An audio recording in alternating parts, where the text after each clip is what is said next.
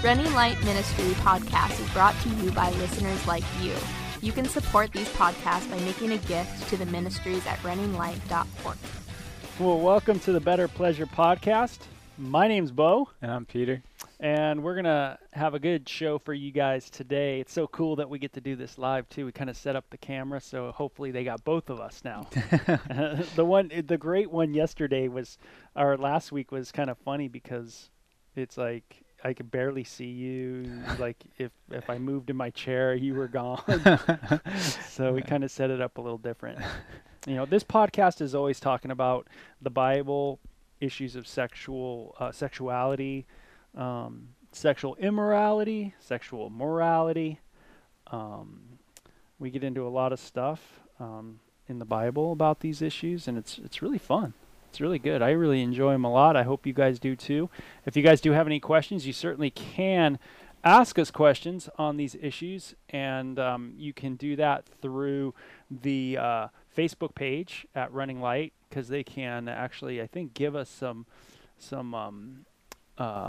comment through Facebook, or they can email us too if they want, peter@runninglight.org or bo@beau@runninglight.org as well, and we can do it that way.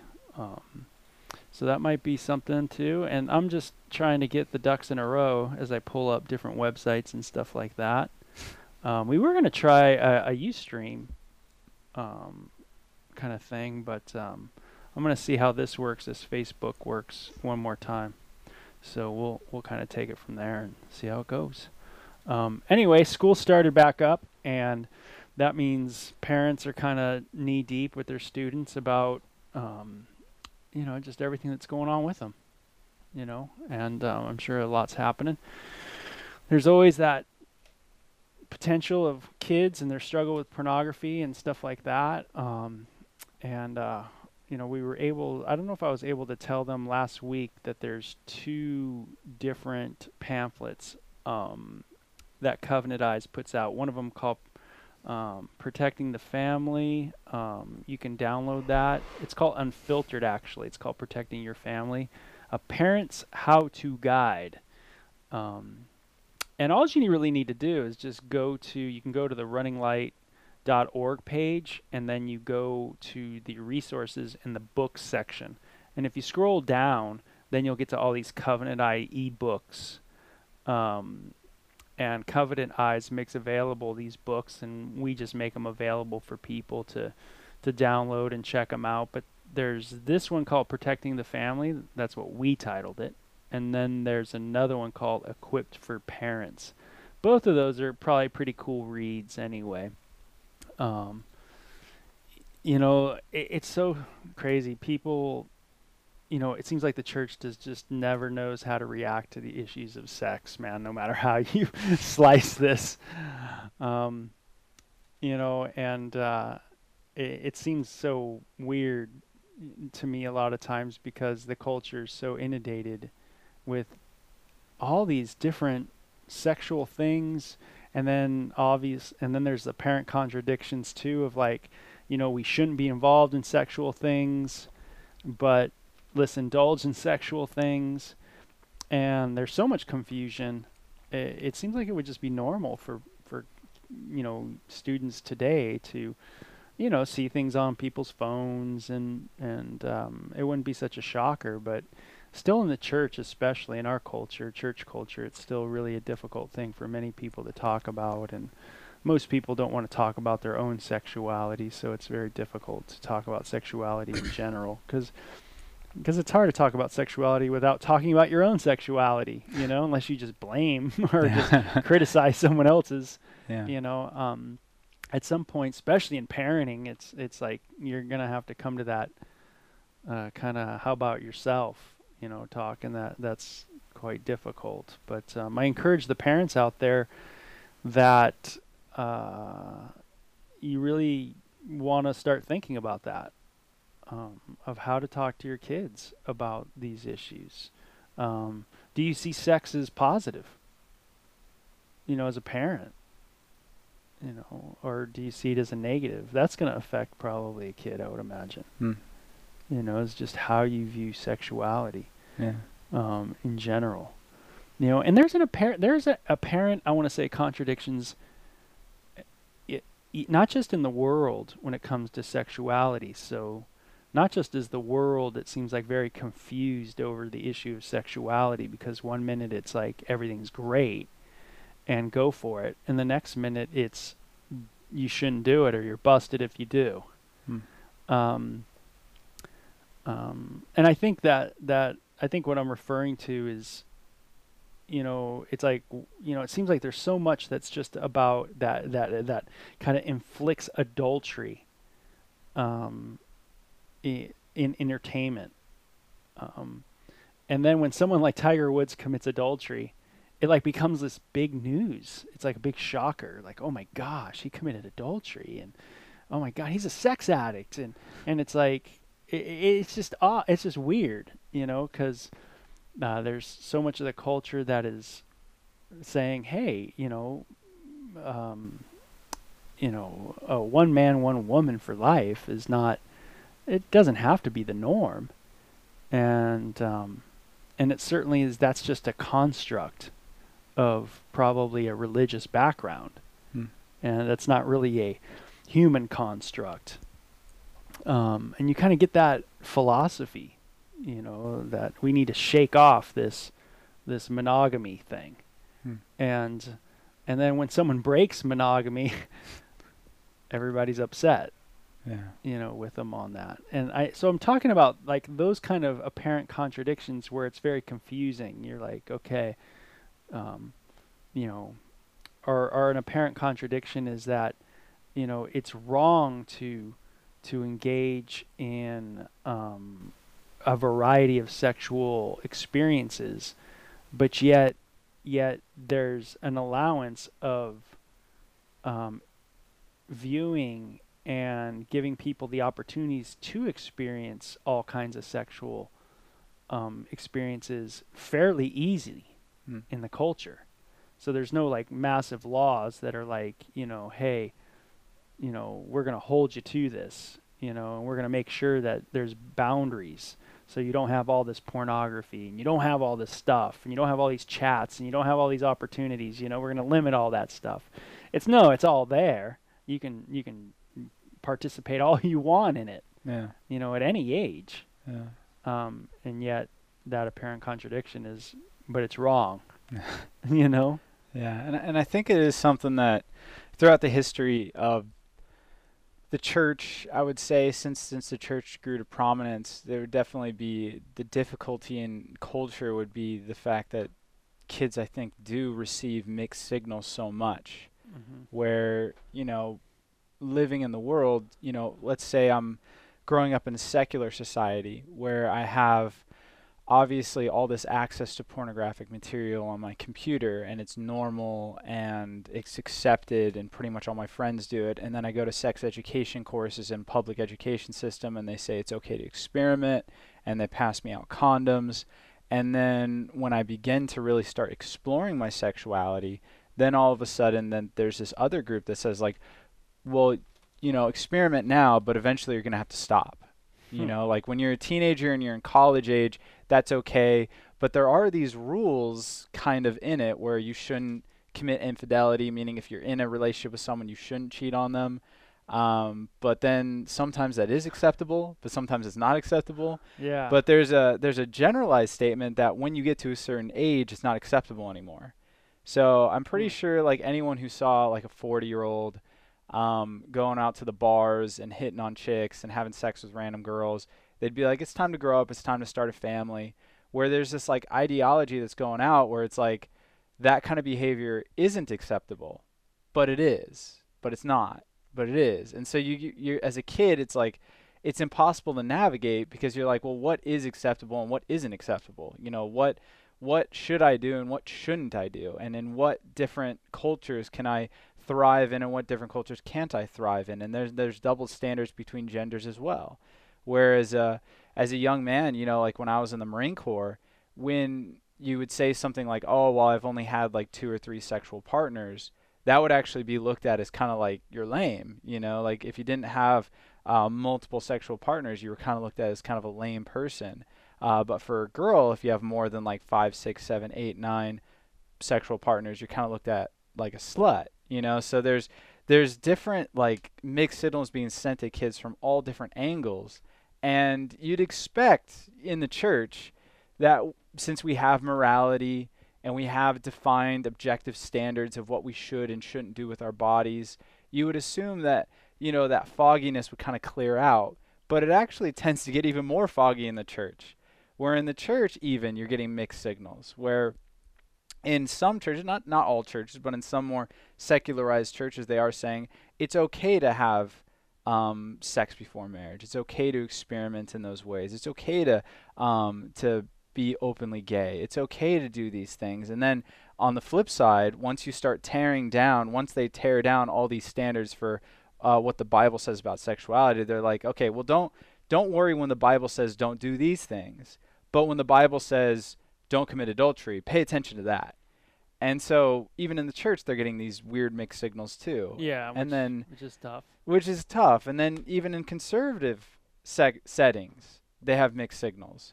Where on one sense, they're saying like, hey, wait till marriage. It's going to be great if you wait till marriage. Just wait till marriage. Just wait till marriage. Just wait till marriage.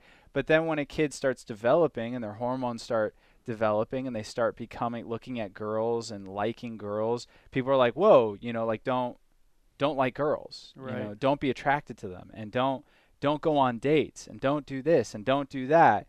And you're like, well, how am I supposed to get married if I never hang out with girls? And how am I supposed to, you know, engage in sexuality if I never learn how to engage in sexuality? And all you're getting is don't. And then all of a sudden you're expected to, when you get married, to enjoy it.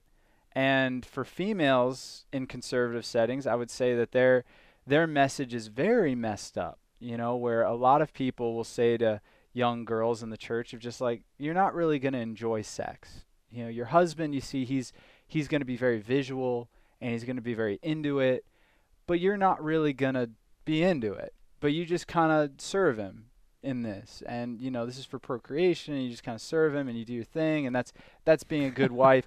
And so as you see, I mean, you parents and you people who are listening to this, I hope you, as you grew up in this culture as I did, you know what I'm talking about when we're talking about the mixed signals that you get and how confusing it can be of like, what do I actually do? Yeah, no doubt. And, you know, in the culture, there's, of course, you know, from a biblical point of view, the culture is going to have mixed signals about sexuality. This is just a given biblically. And what I mean by that is, even when you look at passages like the big sex passage in the Old Testament in Leviticus chapter, I think it's 19. 18, yeah. 18. It's the contrast between the sexual prohibitions is with the culture. And so it's already given in that section that the culture is given over to all these sexual things, and you know, the culture's going on all different directions. Yeah. And so God gives these prohibitions of like, hey, this is not what it was designed for, so don't do these things. And so there's always that apparent, you know, contradiction, you know, in the world, because it's all over the place. One minute it says go do it, the next minute it busts people for doing it.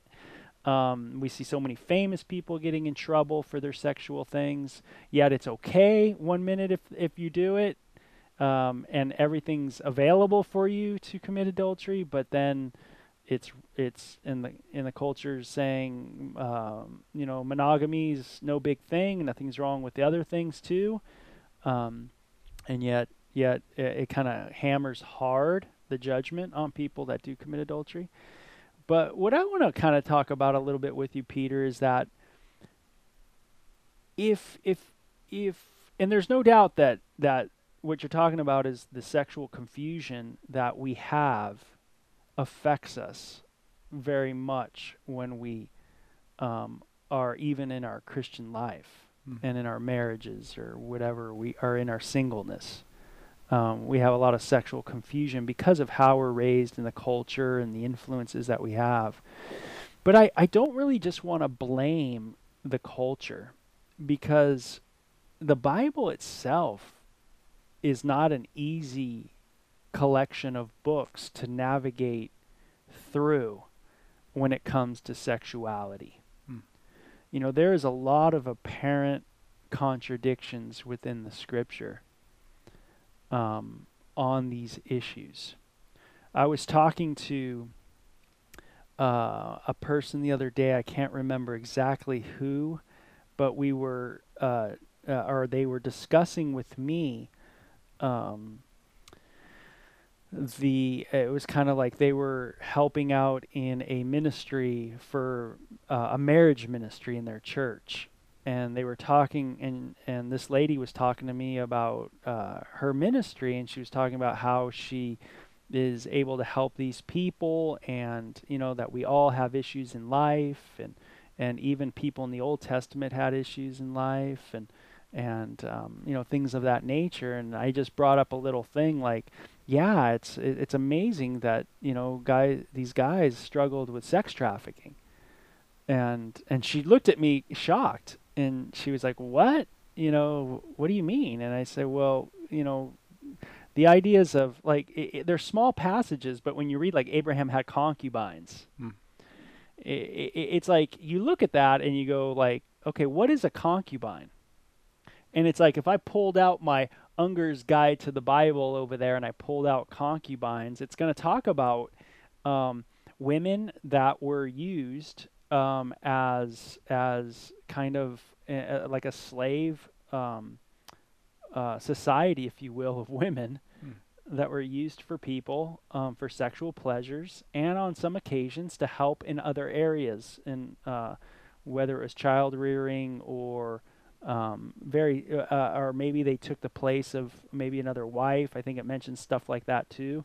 But overall, you get the idea that concubines were pretty much used for, you know, for procreation, but even if not procreation, just simply for sex.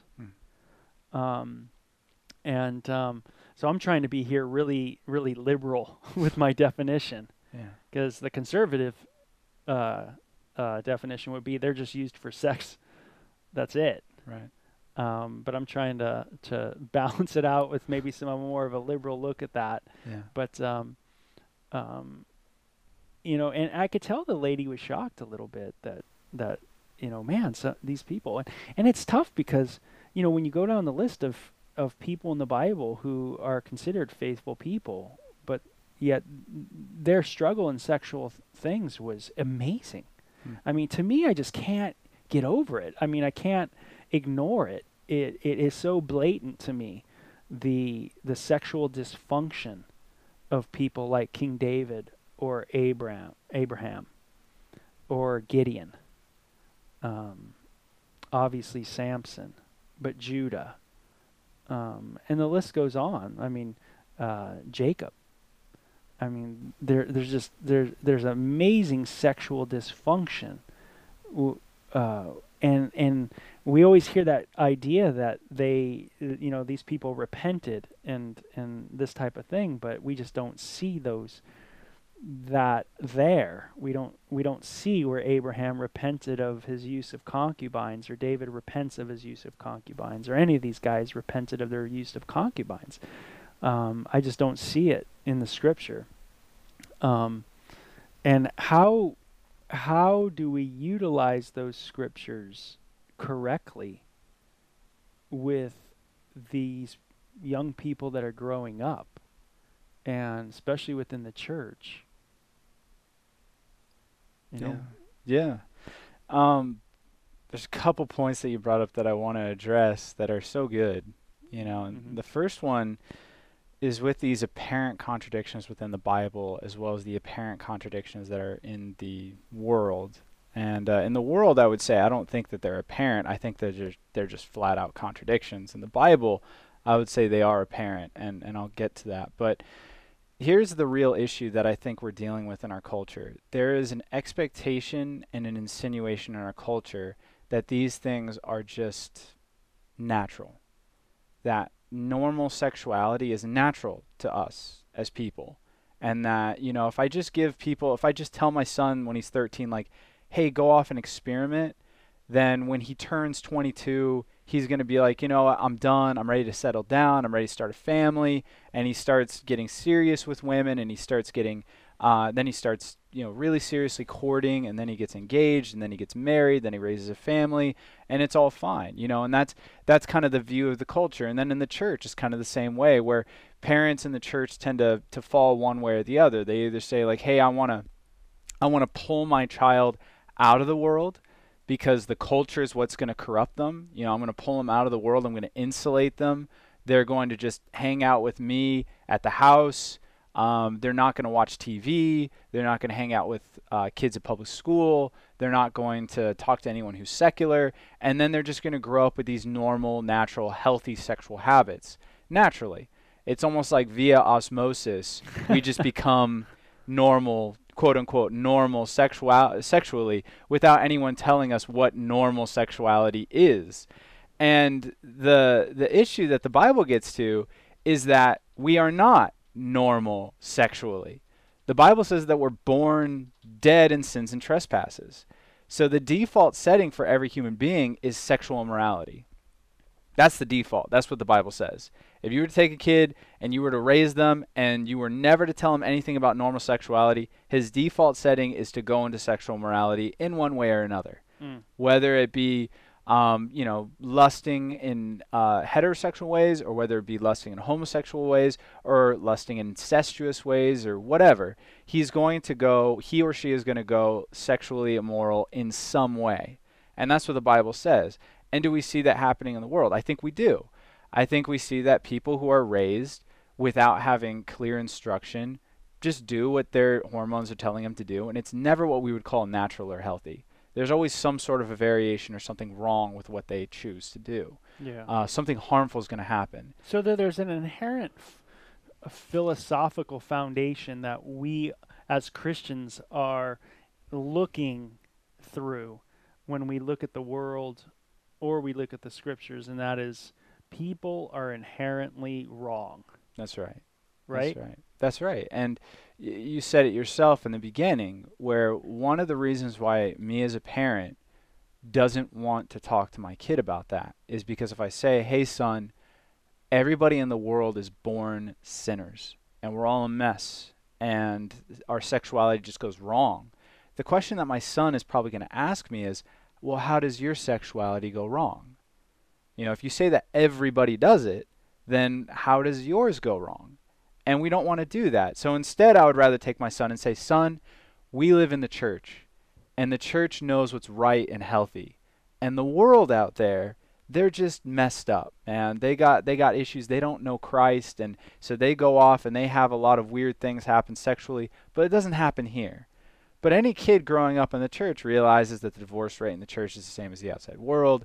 People seem just as messed up in their marriages that they do in the outside world. Sexual things happen all the time in the church that probably shouldn't. Things happen inside the church all the time, and when they do happen, the church tries to keep it quiet and move it to the side.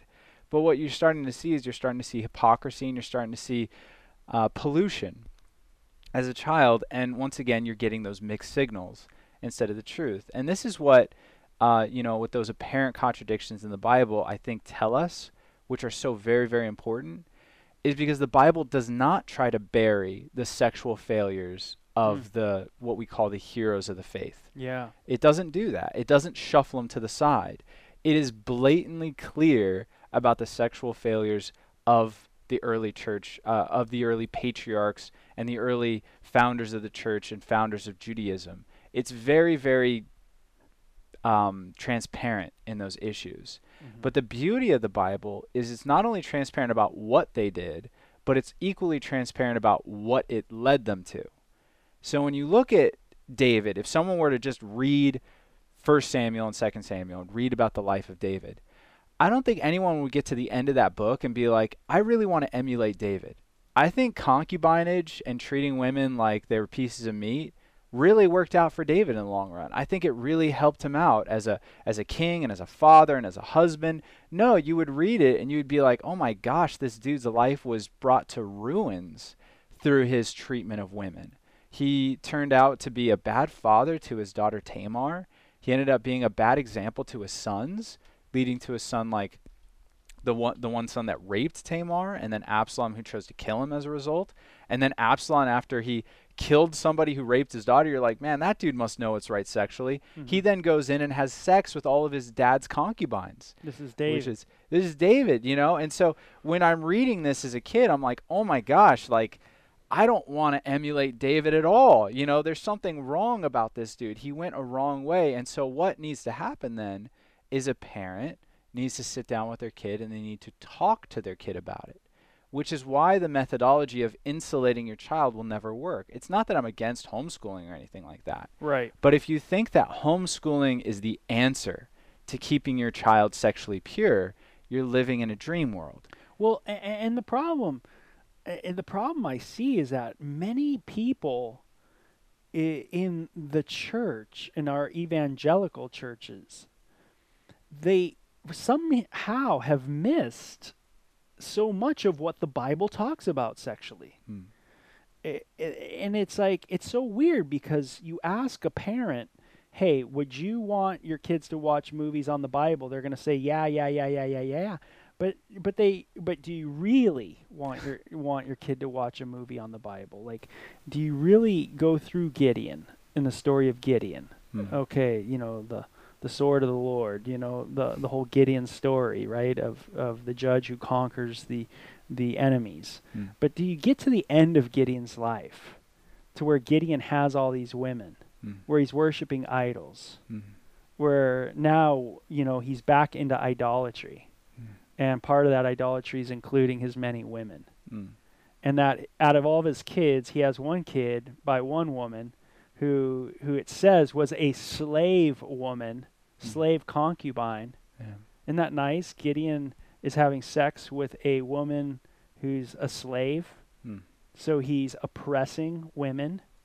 So he's a woman oppressor, you know, having sex with her. And one of his children kills all of his other sons. You know, it's just radical, the story, you know. But it's hard to, for many people just don't get that. They just don't read it. They don't see it. And I don't think they know how to answer those questions if they were to bring it up. They're so fearful of their kid rejecting the Bible. Yeah. And I think another reason why they don't want to talk about it is because the answers that I've heard is either A, people will gloss over those entirely. They won't even talk about them. But the only answer that I've ever heard of someone like tackling that right on is just being like, well, you know, God chooses the least, he chooses the worst, and these dudes were a mess, and that's why God chose them. And that's true, but when you read the Old Testament, here's what you're looking at. You're looking about the best that humanity has to offer. That's the best. You know, it's not like God purposely chose David because he's like, I'm going to look for the worst piece of garbage in the country and I'm going to raise him up to be king. He found the best. David was the best. It tells all the time that he was a man after God's own heart. But even the man after God's own heart was a mess. And what does that prove? We're all a mess. If the best that Israel had to offer was that big of a mess, then obviously the rest of Israel was even worse. And if Israel was the chosen nation of God, that means the rest of the nations on earth were way worse. You know, if you read anything about your ancestors or my ancestors, you're going to see that you have some jacked up people in your family tree. You know, you have some weird stuff going on sexually with our ancestry because that's just what humans do. We go apart from God. What does Paul say in Romans 3? There is no one good, no, not one. None seek after God. That's his point. No one seeks after God. Not me, not you, nobody. None of us have it right sexually. None of us have it right in any other area of our lives. We are all, as Martin Luther put it, we are all curved in on ourselves. We're all aimed at our own destruction because we're fallen from God. And that's the point of Christianity. And if that's true, if what the Bible is saying is true, if our natural inclinations are wrong, that means that the only way that somebody is going to get right is through intense amounts of re-education. That's why throughout the New Testament, the biblical authors, they do say that you need to get saved. You need to have a relationship with God. It is the indwelling of the Holy Spirit that changes us. Yes. But in all those passages, Romans 12, Colossians 3, Ephesians 4, all the passages about the new man and growing in God, they all have the same phrase, renew the spirit of your mind. Romans 12, verse 2, do not be conformed to the world, but be transformed by the renewing of your mind. There has to be something that happens to the way I think that has to change in order for me to change as a human being. Because if I get saved, but I think that doing these things sexually is the right thing to do, it's going to be dang near impossible for me to change those things because I think I'm right. It's only when the conviction happens where someone's like, that's not correct, that I could then start working and moving towards correct ways of living. Mm-hmm. So it doesn't matter if you're married. I'm married. I have a wife. I'm not having sex. I was a virgin when I got married. Me and my wife both, we were virgins when we got married. But I cannot look at my, kid one day and say, your mom and your dad did it right, son. We never did anything sexually wrong. That's just untrue. Me and her go off of God's desire for sexuality all the time. Maybe not physically like a lot of people, but mentally and in our hearts, we're wrong. We treat each other selfishly. We lust after other people. That's just what's in us. And that's an important point, is that to really deal with some of the confusion that we have in the culture, you have to, as a parent especially, you have to show that vulnerability. And that's what you're talking about, is being able to say, hey, you know what? I haven't done this perfect. And just as these guys in the Old Testament certainly weren't perfect, the women as well, we're not perfect either. And Christianity is not saying that you're going to be perfect in every aspect of your life, that we are striving and teaching your kid what sanctification means, that it is that process and the work of the Holy Spirit. It is a daily renewing of the mind. It is a Colossians 3 of fixing your mind on the things of the Lord, those type of things, and that it's beholding Christ, and as we behold him, we want to become more like him, so we give him more of our lives, and we even give him our sexuality, and say, hey, it's no longer about us anymore, but it's about you. And that's what Christ has done. He's made a new door, opened a new door for us to enter in. He's given us the power to go through that door, to walk in that way. So, that's why we love Jesus, because there's forgiveness, there's acceptance, and there's the empowerment for change that is in Christ. And so, being able to show a vulnerability to your kid, and to me, that's what the Old Testament's doing. I mean, that's what I love about it. It's showing these guys ultimate vulnerability, so that when you read it, you go, man, these guys really, really are not together. That God is working with a MASH group, not the elite. Because there is no elite. He is working with the rough, and there's parts of their lives that certainly seemed very turned over to God, and that there were other parts of their life that seemed like they weren't really turned over to God. Yeah, and that really can relate to a lot of people. And as a parent, you can use those things as teaching tools. So much in a kid's life, to say, hey, they don't have it all together. I don't have it all together. But what we learn from this is that God does want to deal with these areas of our life, and not ignore them.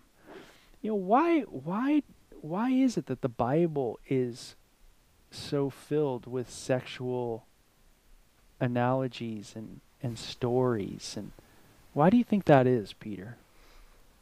Personally, what I believe, and there might be some Christians out there who would disagree with me of why. They might have a better reason than me.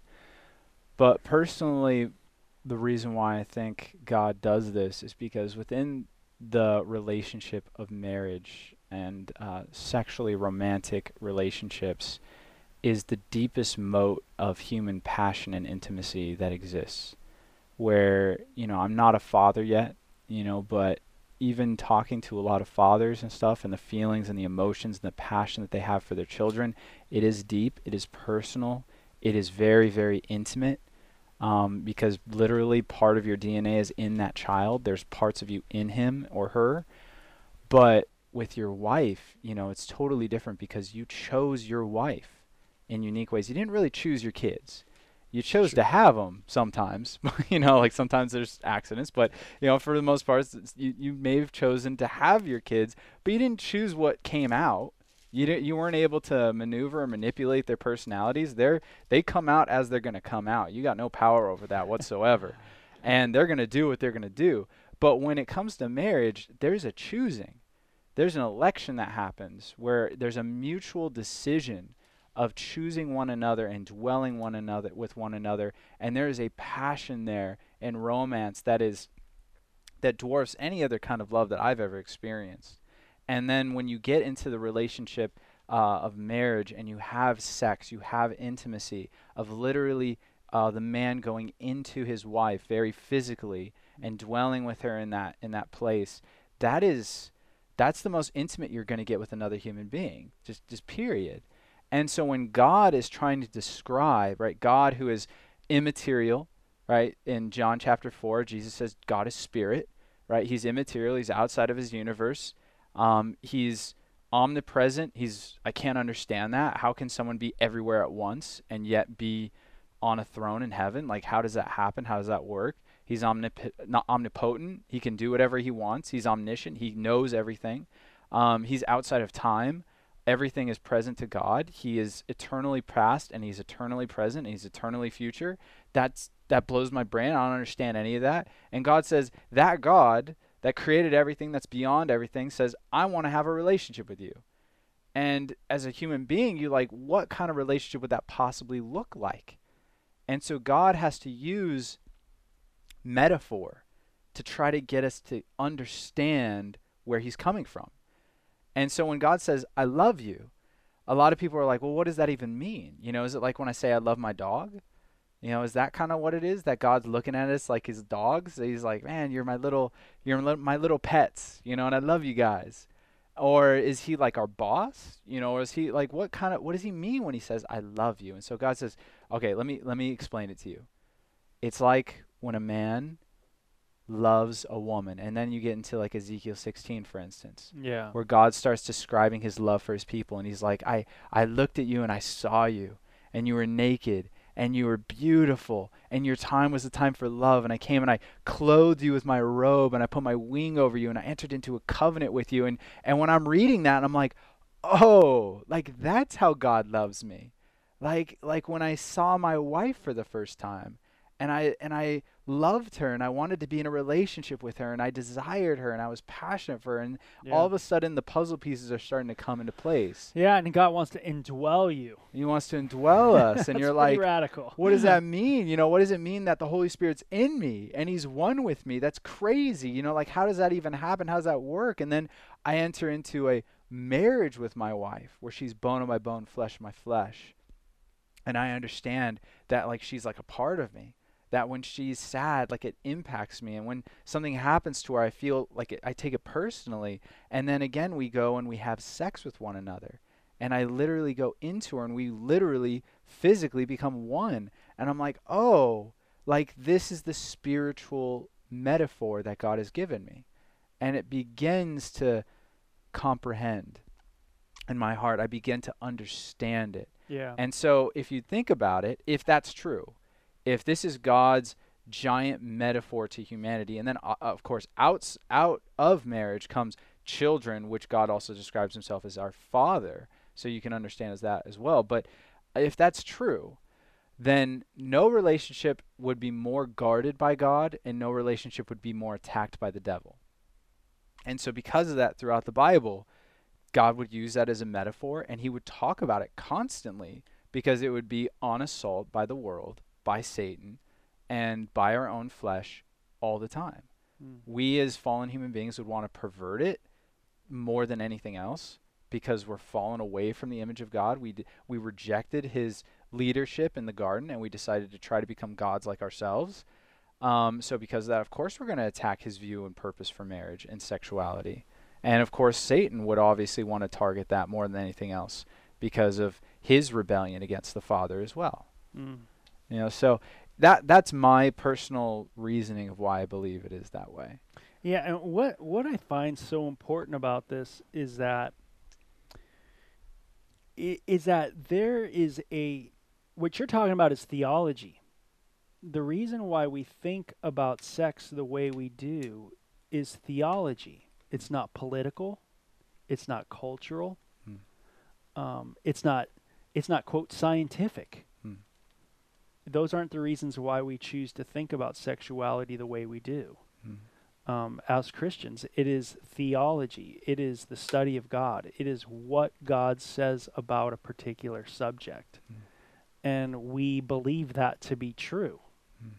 And so we follow. Now, when you take that understanding, for parents out there, when you take that understanding that sex is about theology from our perspective as Christians, that's how we need to be talking to our kids about sexual things.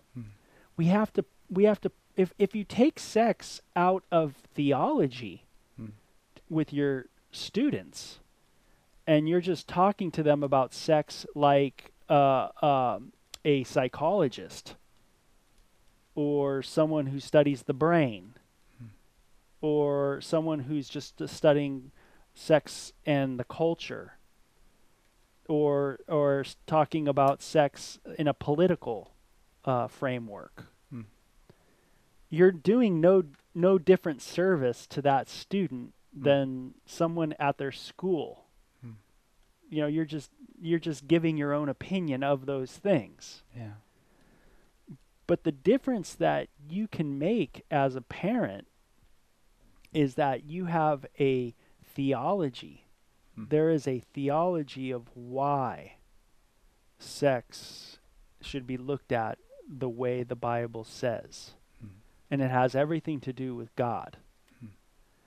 And if you don't grab that part, if you don't understand that and you're not communicating that, to me, you're doing a massive disservice to that kid. So for instance, if my kid goes out and views pornography, the talk that I'm going to have with my kid is not about how many porn sites there are out there in the world, or porn sucks, or porn's not fun, or because that can be, you can argue those topics all over the place, and that's what the world does, is they argue, if someone who's arguing against our culture's patriarchy is going to say pornography is not good because it shows a male dominance over women, and that's going to be their example of why it's not good. So you can go in all those different directions with your kid, but they're just going to get, again, different opinions of that in their life.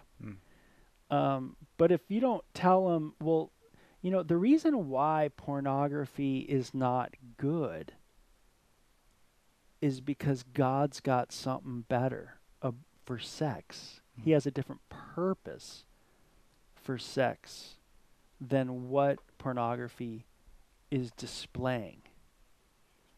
And that's why. And so let's talk about that. Let's talk about God.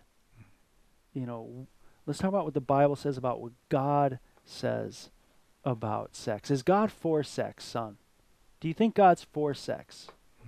And the son goes, well, no. Because he thinks he's busted. He just got busted viewing porn. Yeah. He knows you're mad, right? So you ask him that question, is God for sex? He's going to go, no, I don't think so. And you're going to go, no, son, man, God loves sex. Let's turn to the second page of the Bible and let's go over it. And, He's going to go, whoa, dude, God like told him to have sex. He told Adam and Eve to have sex. Go into produce. You know, he's all for it. You know, yeah, you know. I mean, and you can go through these things, you know, of God's, you know, being pro-sex. And there's many things, that's another podcast for us. My brain's starting to go over into those things, but it would take too long. Yeah.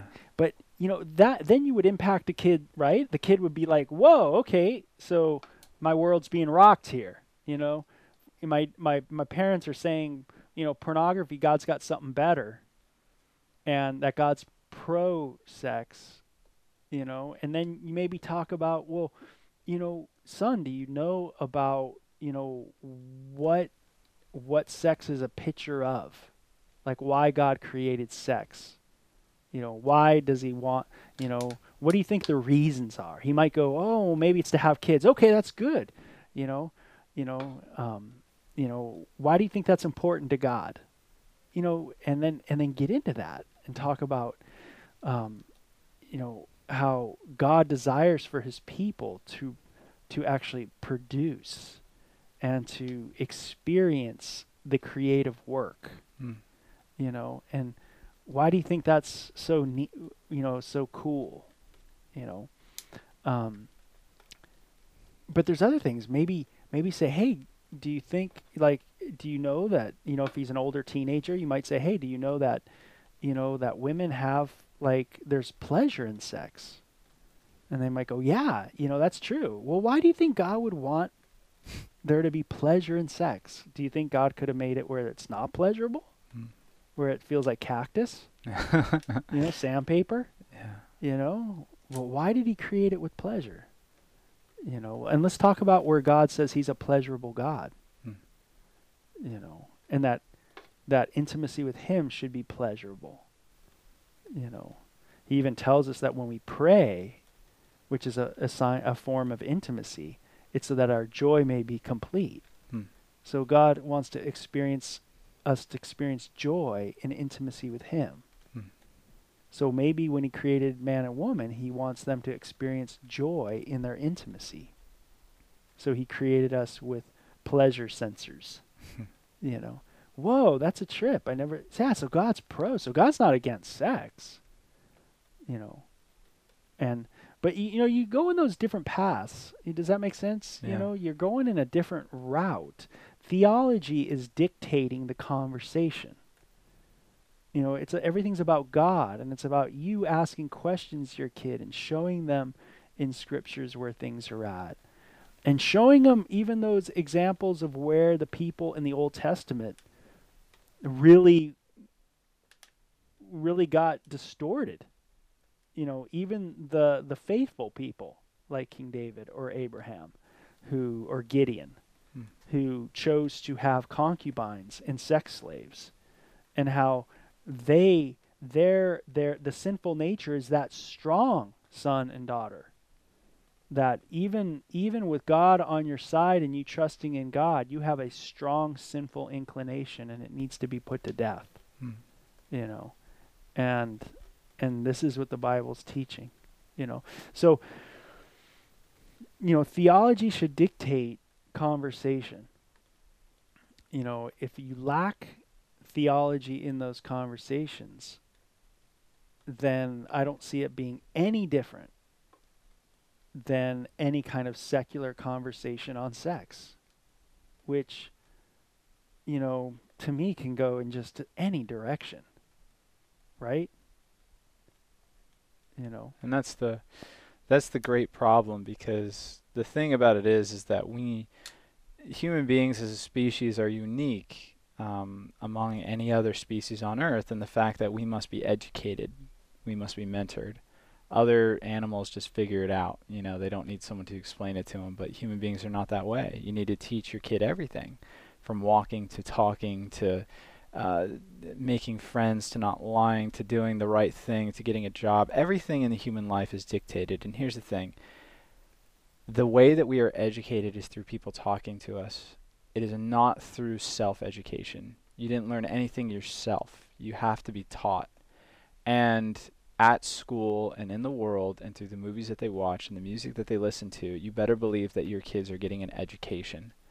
And if your voice is not speaking up as well, then the only education that they have is through the world. That's it. Yeah. You know, you can give them the Bible all you want. You can tell them to read books all you want. And there's nothing wrong with books. There's nothing wrong with the Bible. You could tell them to go to seminars. You could tell them to go to conventions, sermons, whatever. But if you aren't talking to your kid, all of it's for nothing. You know, that's just one more voice in the void. You know, you need to be helping your child understand these things. Yeah, and what greater thing than to understand God? Hey, let's switch gears. I had a question the other day from another lady who said, hey, she pulled me outside of this like conference thing, and she said, hey, I have a question for you. Can men really, can addicted men to pornography really change? You know, and a lot of assumptions in that question. Yeah, what are some of the assumptions? So the first assumption is that a man can be addicted to pornography. Right. And we've talked about this before on the podcast, and I had a great conversation with the men at the Tuesday group a couple weeks ago where we were talking about the word addiction and what it means. And the interesting thing is that in the Bible, it never uses the word addiction.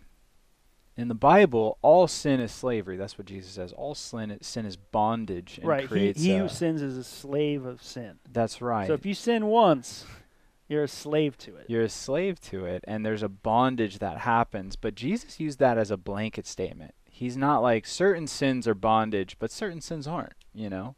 If you lie, that's not a bondage. But if you eat, that's a bondage. You know, he never got into that. He's not like, oh, drinking is a bondage, but pride is not. You know, in Jesus' mind, all sin is bondage. So there wasn't like you know, you struggle with sexual thoughts, so you're sexually addicted. Yeah. But those Pharisees, those prideful people, they're not addicted. They're not. There's no bondage there. You know, right. Like he never made that distinction. And now the word addiction came from modern Western science, where we started understanding that when you drink a certain amount and you drink for long enough, your body begins to develop a natural dependency upon that substance. And so the chemicals in your brain, they're not functioning right unless that substance is in your body. To such an extent that if you stop drinking cold turkey and you're enough of an alcoholic, you'll die. You know, like that's pretty radical, you know? Yeah. Or with cocaine or methamphetamines or with, you know, heroin or whatever drug you want to put out, what we've discovered, the reason why we call it addictive is because your body becomes dependent on that as a substance. Now, here's the issue that we get into when we get into pornography. I wouldn't classify porn that way because with pornography, you're not going to have a come down from porn. And what I mean by that is one of the devastating things about ingesting something foreign into your body is when you go high, you got to come down. It's going to be devastating to your body on a biological level. Porn is not that way. Another reason is because you're not going to have withdrawals from porn. You know, I've stopped viewing porn for I think it was 2 or 3 years of my life. I didn't view any porn and I didn't masturbate. I don't remember ever, you know, having someone lock me in my room and having shakes and shivers and throwing up and nothing like that. No one had to put me in a tank, you know, to like sober up or something like that. And I was viewing porn pretty regularly before I quit. So in that form, I would say it's not the same thing. My body doesn't have a dependency on pornography the same way a heroin addict has a dependency on heroin. It's just not the same thing. So what I asked the men is I said, why do you think we use the word addiction? And we talked about it for a while. What we landed on was what me and Bo talk about often, and that is because we're dealing with language that we're trying to shock people. That's the real issue. We're trying to shock people into believing a certain thing. We understand that the word sin in our culture just doesn't really pack a punch anymore. It just doesn't. In Jesus' day, it packed a punch, where Jesus was able to say, anyone who sins is a slave to sin, and people are like, yep, we believe you. You know, and nowadays when I say anyone who sins is a slave to sin, people are like, really? it's kind of an extreme example, isn't it? I mean, I've seen slavery. You know, I've read stories. I've read Uncle Tom's Cabin. I studied it in school. It seems like slaves had it pretty rough. You know, are you really saying that me, you know, struggling with pride is the same thing as somebody as, say, the Israelites under the Egyptians? And Jesus would say, yeah, it's that oppressive. It's that bad. You know, so in Jesus' day, sin packed a punch. In our day, not really. When I use the word sin, people don't really hear anything too severe. I remember just a couple years ago, first of all, took place in Sin City, which should show you something right off the bat. But I remember you, Bo, on Halloween, you showed an image of I think it was a casino or it was a strip club or something like that on the Las Vegas Boulevard that said 7 nights of sin, you know, and it had the 7 deadly sins listed of like a gluttony night. And right. and everyone, awesome. yeah, no one's like driving by like, oh my gosh, you know, that's right. bondage, you know, that's slavery. And, you know, like people protesting outside and being like, you're promoting slavery in there. You know, like no one said that. People, when they drive by, they're like, dude, that's awesome, you know. Sin, that's awesome. It's tantalizing. It pulls you in, you know. There's no one looking at it like that. So because of that, Christians trying to create an impact on our world, we've adopted language to try to get people to care. And that's where it came from. People adopted this word pornography as addiction to get people like, oh my gosh, like it's a real issue. And it's funny that it is brought up like this because I remember as a kid, I always remember this story because it was so weird to me even then, where somebody, I think you'll probably remember this better than me because you were an adult when this happened. Somebody like either committed assault or killed somebody and they used the Twinkie defense. Do you remember this? No. It was back when I was like 5. So this is like 95, 94 time era. Somebody committed like a huge crime and they used what they called the Twinkie defense and they won. And that's why it was such a huge backlash where they said like, my client is not guilty for what he did because he was on Twinkies.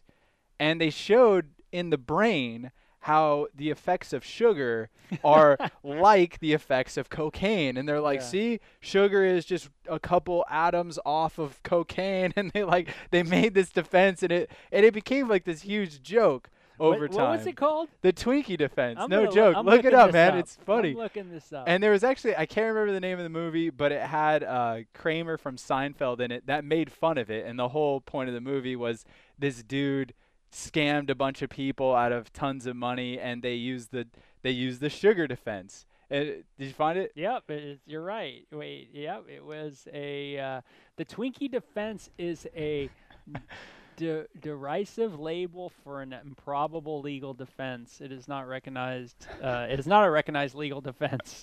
So now there's even like an Urban Dictionary byword for it. Yeah, it totally. became so famous. Let's see. What is the origin of this thing?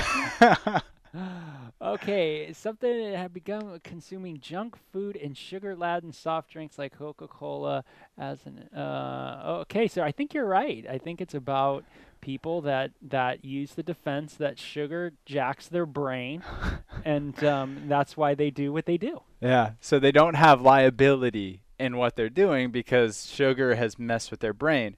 Yeah. And the point that I was trying to make to the men, and I think they all grabbed it, was just the idea of when you use terminology like that, there's dangerous repercussions. There's dangerous repercussions that come from that. Where it's like, okay, so am I held accountable anymore for, viewing pornography? I mean, couldn't I just say like, well, I was exposed to it when I was 13. I've been an addict ever since. I mean, if pornography, viewing porn is the same as taking a hit of heroin, that would be like a 13-year-old stumbling across a bag of heroin needles when he's 12 years old and being like, I don't know what this is, and injecting it in him. Are you really saying it's the same thing? And when you start using terminology like that, that's a big implication. That's a really big implication that you're making. The second thing is like, okay, once again, when you have somebody that is addicted to a substance like that, coming off of it is going to be damaging to them, and there's like different methodologies that you have to use. Like a detox. And even some addictions you have to taper off. You can't quit cold turkey, like meth or alcohol. And so the issue is like with porn, is it the same way? Do I have to taper off? Can I quit cold turkey? Is it going to have negative biological impacts on me?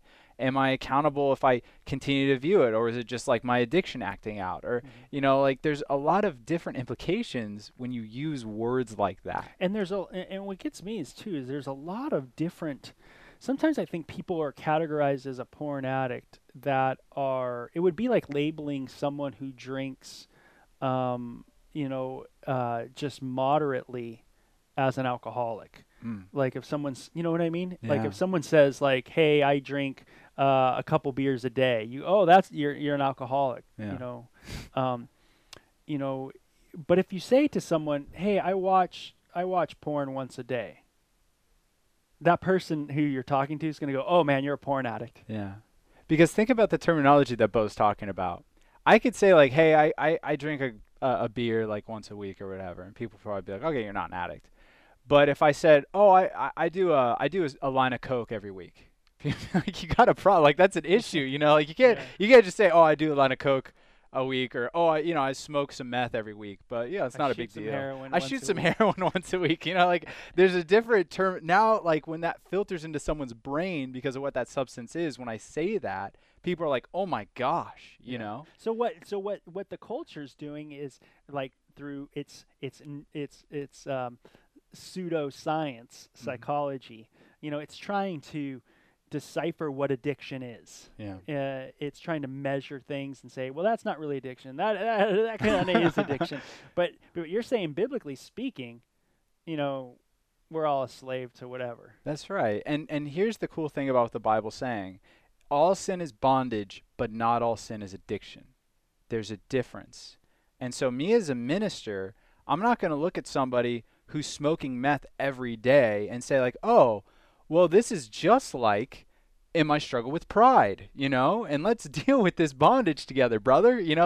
There's something biological happening in that dude that if I don't get him the right medically tested stuff to help him out with that addiction, I might kill the dude, like literally I might kill him trying to give him right counsel if I treated the same thing. Addiction is different than bondage, right? When someone is in bondage to alcoholism or to heroin addiction or something like that, that is a bondage in the same way that pride is a bondage, but there's an addiction with that.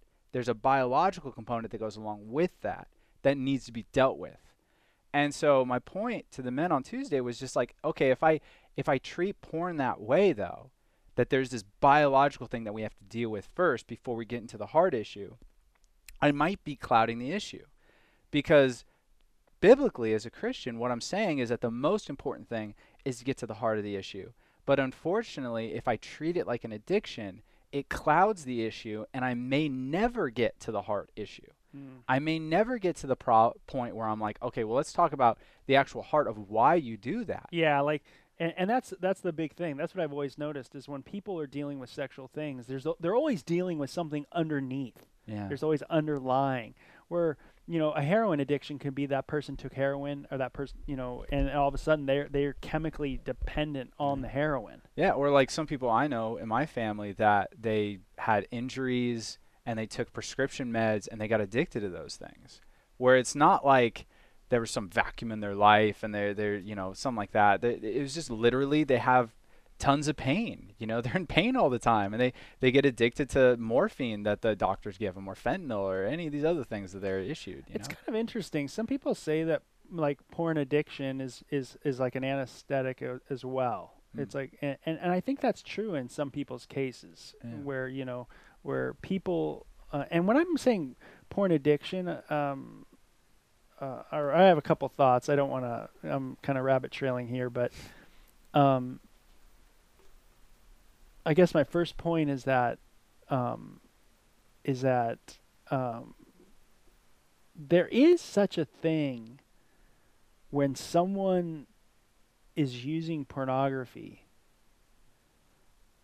and you have to figure out why they're using it. And I don't think we like some of the answers. Like some of the answers are like if someone says, "Well, because I like it." Well, no, you got something wrong with you, brother. Like, there's something you're trying to, there's like, you're in pain and that's why you're viewing porn. Yeah. And you're like, what? I'm in pain? Like, I never understood that myself. Yeah. because I think just growing up in Southern California, hanging out at Venice Beach and seeing, women all over the place, I never thought there was a pain in me. Like I didn't, you know what I mean? It wasn't like I was like, man, my life sucks. I'm gonna go, I think that girl's beautiful. You know what I mean? Yeah, it's not exactly a segue. Yeah, and with pornography or the like, it could just be that you think that there is a beautiful feeling that you get from it. Yeah. And that's tough. It's like, why do you listen to that song? Why do you listen to the song that you enjoy so much? Yeah. And if you say, well, because I like it, it kind of, man, it reminds me of cool stuff. I like that, I have good feelings or I have sad feelings, but I enjoy that. Well, no, you're covering up pain. Yeah.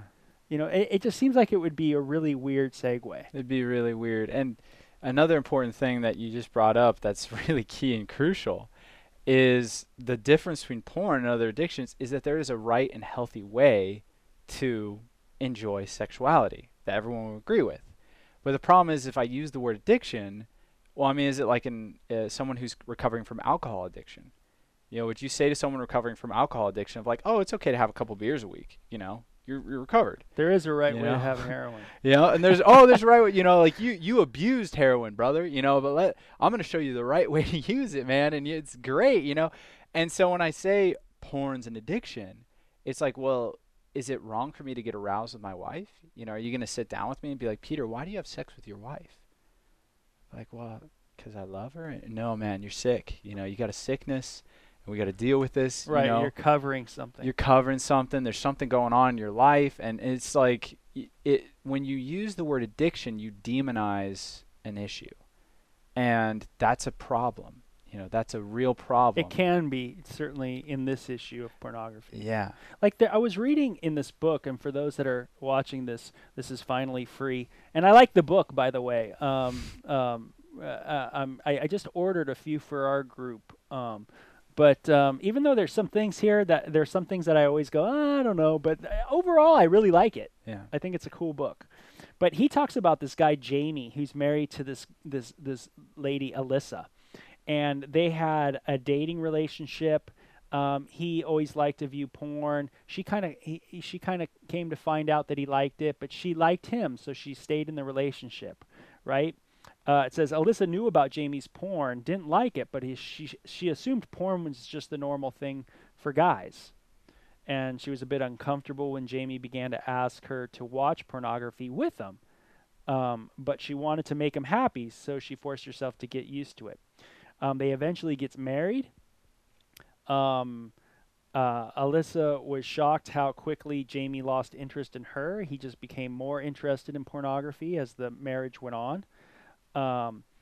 Alyssa wanted out of the marriage, and he kept wanting to view pornography over and over.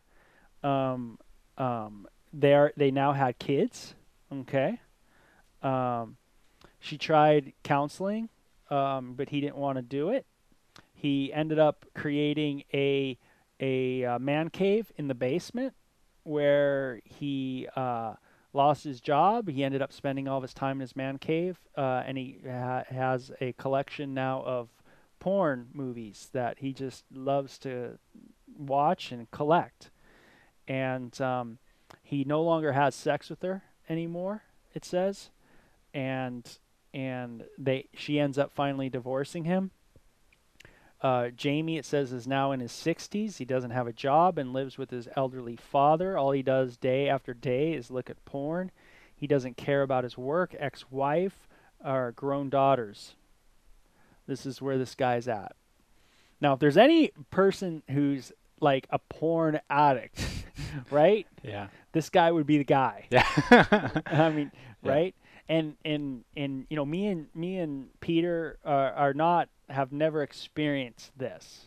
I mean, we have to be honest. We've never experienced this type of what we could call addictions in this case, But still, with this guy Jamie, there's so many other issues with this guy. See, it's not like heroin where you go, oh man, dude, this guy's on heroin. It's ruined his family. We got to deal with this heroin. Heroin's the substance, or alcohol is the substance that's creating the problem. Porn's not creating the problem per se. It's that this guy's got all kinds of issues going on. That it would be interesting to sit down with him and talk to him about it. Yeah. But he does use pornography very similar to that of someone using a substance. Yeah. And I mean, couldn't I come up with other examples of people who destroyed their family dynamic with other sins? Yes. Let's take vanity for instance.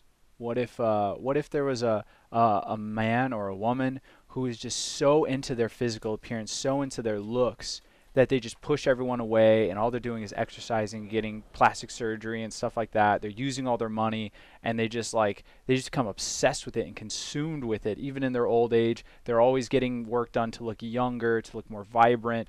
And it's like, could that tear apart a family? Well, yeah, absolutely could. Or how about pride? What if there's someone who's just so eaten up by their pride and their controlling nature that they push everyone in their family away? And be like, yeah. And the really cool thing about what you said, Bo, is that there are other issues in this dude's life that need to be looked at. And when we as Christians don't understand the severity of the word sin anymore, and we have to pull out words like addiction or behavioral trauma or something like that to get people to care, we're at a really dark place in the church. Okay, because if the only way I could get someone to care about their behavior is if I say you're addicted, that's an issue. Man, if somebody's being eaten up with pride, if someone's being eaten up with jealousy, lying, stealing, whatever, and I have to say, like, you're a klepto in order to get their attention, as opposed to saying, like, dude, you're stealing, your sin of lying, your sin of stealing, it's breaking up this family. We need to deal with it. You're in bondage to this sin. We need to deal with this thing. Then there's a problem with our hearts before God. And here's the real issue. The reason why this is such a huge thing for Christians to grab is because the center and source of all sin and all bondage that the Bible says is our rebellion against God, our disunity from the one that we were created to be with. That's the issue that you and I have as human beings. That's where all of our problems come from, is our disunity with God. We are born in disunity with him, and we can only be redeemed by what Christ did for us. That's the point. And when we're talking about these different sin issues and how damaging and how horrible they could become, if the only way I could get your attention is it's an addiction, then the only reason why you're stopping is because you're an addict. And this is what I mean by that. You're no longer stopping for the glory of God. You're stopping because of the chemical repercussions and the biological whatevers, and you want to keep your family and you want to do this. And so when I'm using the word addiction, that's a very physical, temporal word that I'm using. And it has nothing to do with the spiritual implications. Where if I was dealing with a heroin addict, I'm like, yeah, we need to get to the spiritual implications, but we need to safely get you off of this substance, right? That's one of the biggest priorities right now. Where with a porn addict, as people would call them, I'd be like, no, like there's an issue. That's a sin before God, right? That's the issue. And we need to talk about how to glorify God in your life. And that's what we need to talk about right now. I don't need to sit down with you and come up with a detox plan. That's not the problem in your life. Is there a porn detox? I hope. I'm sure you could yet. Google it. I'm sure you could find it. I mean, the more that we're bending this way. Watch it 3 times a day. Yeah. Next time. Then twice you need it. A day. Yeah. Right? There's got to be like a weird, pretty soon with the way that this language is going, we're going to be in the Salvation Army talking to porn addicts. It will be a weird shift if the culture goes that way. But you can't keep using a word as loaded as addict and expect it not to have that kind of implication. Well, it's like when a parent says to their kid, like, and this always gets me, is when a parent says, my kid's a porn addict. My heart breaks. You know what I mean? My heart breaks. And because I'm like, that's just, I don't know. I got to gather my thoughts of why it breaks when I hear that. But, just think of a parent. If my parent walked up to me and said, son, you're a porn addict, I'd just be like, whoa. Again, it's like, and I not talk about the theology of sex, and I not talk about how God thinks of sex. He loves sex, and you know what I mean? And if I just said, you like looking at porn, you're a porn addict. And again, how loaded that word would be it's so for heavy. An 11-year-old or 12-year-old to hear that. Yeah, or even like 17-year-old. Or a 17-year-old to be like, I'm an addict? Like, whoa. Like, and to have all the thoughts come up of, there's tons of recovery shows and stuff right now on the TV. And then what's filtering through their brain right now is those recovery shows where like, I'm an addict. But when they hang out with their friends, all their friends view porn. And they're like, but they don't seem like addicts. And so the one or two ways they could either go the way I went, where I'm just like, I think I'm done with the church, right? And it wasn't because someone called me an addict or anything like that, but I just went away from the church because I was like, I like hanging out with my friends who don't think that porn's weird or horrible. And they seem to be getting by fine. They seem to be doing all right. The church seems really weird. I don't think I want to hang out with the church anymore. So I became an atheist. Or they're going to stay in the church and they're going to develop huge amounts of insecurities and guilt and shame problems. Probably depression is going to be a huge factor in their life now. And no point where will they be getting closer to God in any of that. You're not bringing them closer to Christ when you're using language like that to your son or daughter. But when you use the word sin, then it brings it to the real issue of like, look, like you need a relationship with God. Like this is why this sin offends him. This is why it's a sin against God to do this. Yeah, again, you're dealing with theology. Then you're going into that theology, and then you're helping and be like, this is how God wants us to enjoy this. This is the right avenue. And that way, when they do get married, they're not like, oh my gosh, I'm aroused, I'm sinning. Or like, or I like sex a lot with my wife. Something's wrong with me. I'm sinning, right? There's something wrong. Or we've had a lot of people like go that route where they go, man, I'm married now and I really like sex. Am I a sex addict? Yeah. And you're like, they're like, no, man, it's fine. And they're like, really? Yeah. And I've seen this more on the side of women, but it exists in men too, where a lot of girls, because of this talk, they grow up and they think like enjoying sex is sinful. Yeah. Where they're like, oh my gosh, like I enjoy looking at my husband, but only men are visual, and so that's wrong. And oh my gosh, like I get aroused in this particular instance. And when he does this to me, it feels really good. And then all of a sudden it's like, oh my gosh, like I'm sick. Like there's something wrong with me, Women are supposed to be emotional, and that's, I shouldn't be enjoying this much, and they kind of go the wrong way on that. Yeah. Where, again, like if the theology is in the center of like, should the church enjoy intimacy with the bridegroom? Should me as a Christian enjoy intimacy with Jesus? Of course. So why on earth shouldn't a man and a woman who are committed together for life enjoy and find deep and intense amounts of pleasure in intimacy with one another? Like that'd be weird, right? If that's the picture. And so that theology, it's the bedrock through which we view this, through which we grow in these areas. And without it, we're screwing ourselves up. And the word addiction destroys the talk of theology. It really does. I mean, you can get there, but you got to weave through the addiction part before you can get to the theology. Where if I'm talking to a heroin addict, theology has a place there, but only after I get through the addiction part. But with porn, it's like, okay, well, is it a sin or is it an addiction? Is it bondage or is it an addiction? If I treat it like a sin, then I can immediately start out with, this is God. This is why he created sex. This is what he means with it. This is his purpose. This is why we should use it this way, right? And I'm immediately in theology, as opposed to being like, okay, well, let's get you off of porn and deal with it that way, which permanently leaves a bad taste in the mouth of the person getting free from that. because they're always going to look at their sexual impulses as being evil now, because they've now coupled it with addiction. Yeah. Where again, with a heroin addict, I could clearly say to him, like, anytime you crave heroin, that's wrong, right?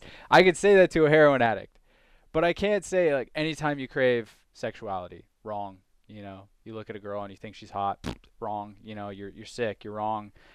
That sends, again, those mixed messages into their brain, and it's going to be tough for them to recover from that. Yeah, and sometimes I think I have this weird feeling that when the church thinks it's doing the right thing, it's really going down the wrong path.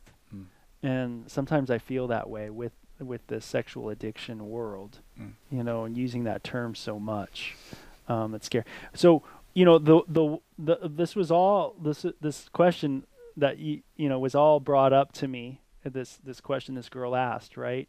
Can you really get out of being a sex addict? And we just went on this long talk about addiction. Yeah. One last thing I'll say about that question as well is, again, if I'm dealing with a heroin addict and they're recovering, and they say to me like, "Oh, Peter, like, you know, I fell a couple times last week to heroin. Like I went back to it." That's serious, right? If someone who is a heroin addict tells me, "I used last week," or "I used yesterday," I need to take that really seriously, right? I can't just be like, "Oh, you know, everyone sins, you know, everyone falls, you know, just get back up and keep going." You know, that's a real big deal because of what that addiction does to that person and how quickly they can go down that rabbit hole. You know, I need to take that really seriously and be like, we need to start going to groups every day. We need to start doing this. We need to start doing that. Where again, it's a different thing if someone came up to me, if my son came up to me and said, "Hey, Dad, you know, I fell to lying again yesterday." I would not treat it the same way as my son coming up to me and saying, I just used heroin yesterday, right? Those are two different things. And for the church, is like, okay, should I treat pornography like heroin, or should I treat it like lying? You know, if my son comes up to me tomorrow and says, "Dad, I fell again to porn," should I treat that as him saying, "Dad, I fell again to heroin," or should I treat it as, "Dad, I fell again to lying"? And the way you're going to tackle that situation is, it should be anyway, vastly different. And so you determining the answer to that question in your own heart is really important. You know, when my son comes up to me and says, "Dad, I viewed porn again," am I going to freak out? Am I going to treat that like, "Oh my gosh, he's back on the wagon," or whatever? You know, he fell off the wagon. You know, we need to start from square one. You need to go through the days again. Is that how I'm going to treat it? Or be like, "Look, son, like, the righteous man falls 7 times, but he gets back up." Yeah. You know, he gets back up. Let's keep fighting this thing. You know, this is going to be a struggle probably for the rest of your life, because it's a struggle in my life too. And this is how I get back up. And this is how I, you know, remember the grace of God, and going back to that theology, as opposed to being like, "Oh my gosh, you know, you might be totally in it again." You know, like, let's go back to the detox. Let's go back to, you know, it's a very different conversation. And I hope you people listening understand that. You know, when you use that kind of terminology, the backlash. And I remember you saying, Bo, that when you were talking at that conference, even saying like, "Hey, I still struggle," people being like, "Oh my gosh. Like, what does that mean?" What does that mean? Because if I use the word porn addict and someone says, "I still struggle and sometimes fall to it," then I'm like, they're still an addict. That would be like a heroin addict saying that. Be like, "Yeah, I'm a heroin addict. I'm a recovering heroin addict. I still struggle and I still give in all the time. But I mean, every now and then. But I'm free." You know, you'd be like, "That dude's not free. You know, he still struggles. He still gives in sometimes. That dude needs to go back to square one." You know, that's a big deal. But again, when we were talking about sin, it's like, what does Jesus say? If the Son sets you free, you'll be free indeed. That he sets us free from the bondage of sin and death.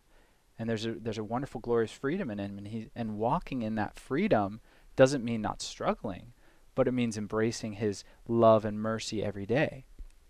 And walking in that, and being renewed in our mind, and being brought closer to him every day. That's what that means. Yeah, it would just be odd if someone said, if you said, "Man, you know, I have struggled with selfishness for a long period of time, and I've struggled with that as a parent, and it's led me to make decisions out of fear and insecurity, and I still struggle with that."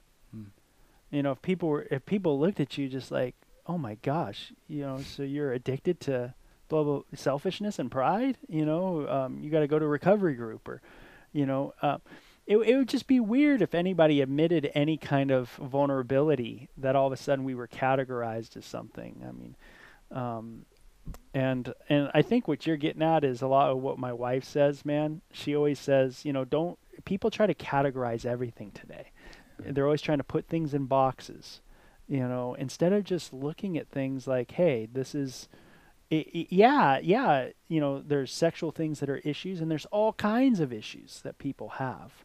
And we all just look at it through that theological lens that it's sin. And what do we do when we're dealing with sin? How do we go about those things? And that's the important thing. So cool podcast. Talked a little bit about the addiction thing. And what was our prior talk? We talked a little bit about kids going back to school and kind of talking to students a little bit. So you can always check out the stuff at Covenant Eyes. Again, always comb through these things, and some things are great, some things aren't so great, but they do have those two good, I think, manuals for parents that want to look into the issue of internet safety in their homes. So Covenant Eyes, you can go to the Running Light website and just check out the resource section, and then go down to books, the book section, and you can scroll down and check that out. And we'll talk to you guys next week. So thanks a lot for being a part of it. We'll talk to you guys later. Check out runninglight.org to begin our 2 video series, Take Flight and Love or Lust. You can also send us questions on Twitter at Running Light or on our runninglight.org podcast page. Like us on Facebook at Running Light Ministries. Psalm 36:8. They are abundantly satisfied with the fullness of your house, and you give them drink from the river of your pleasures.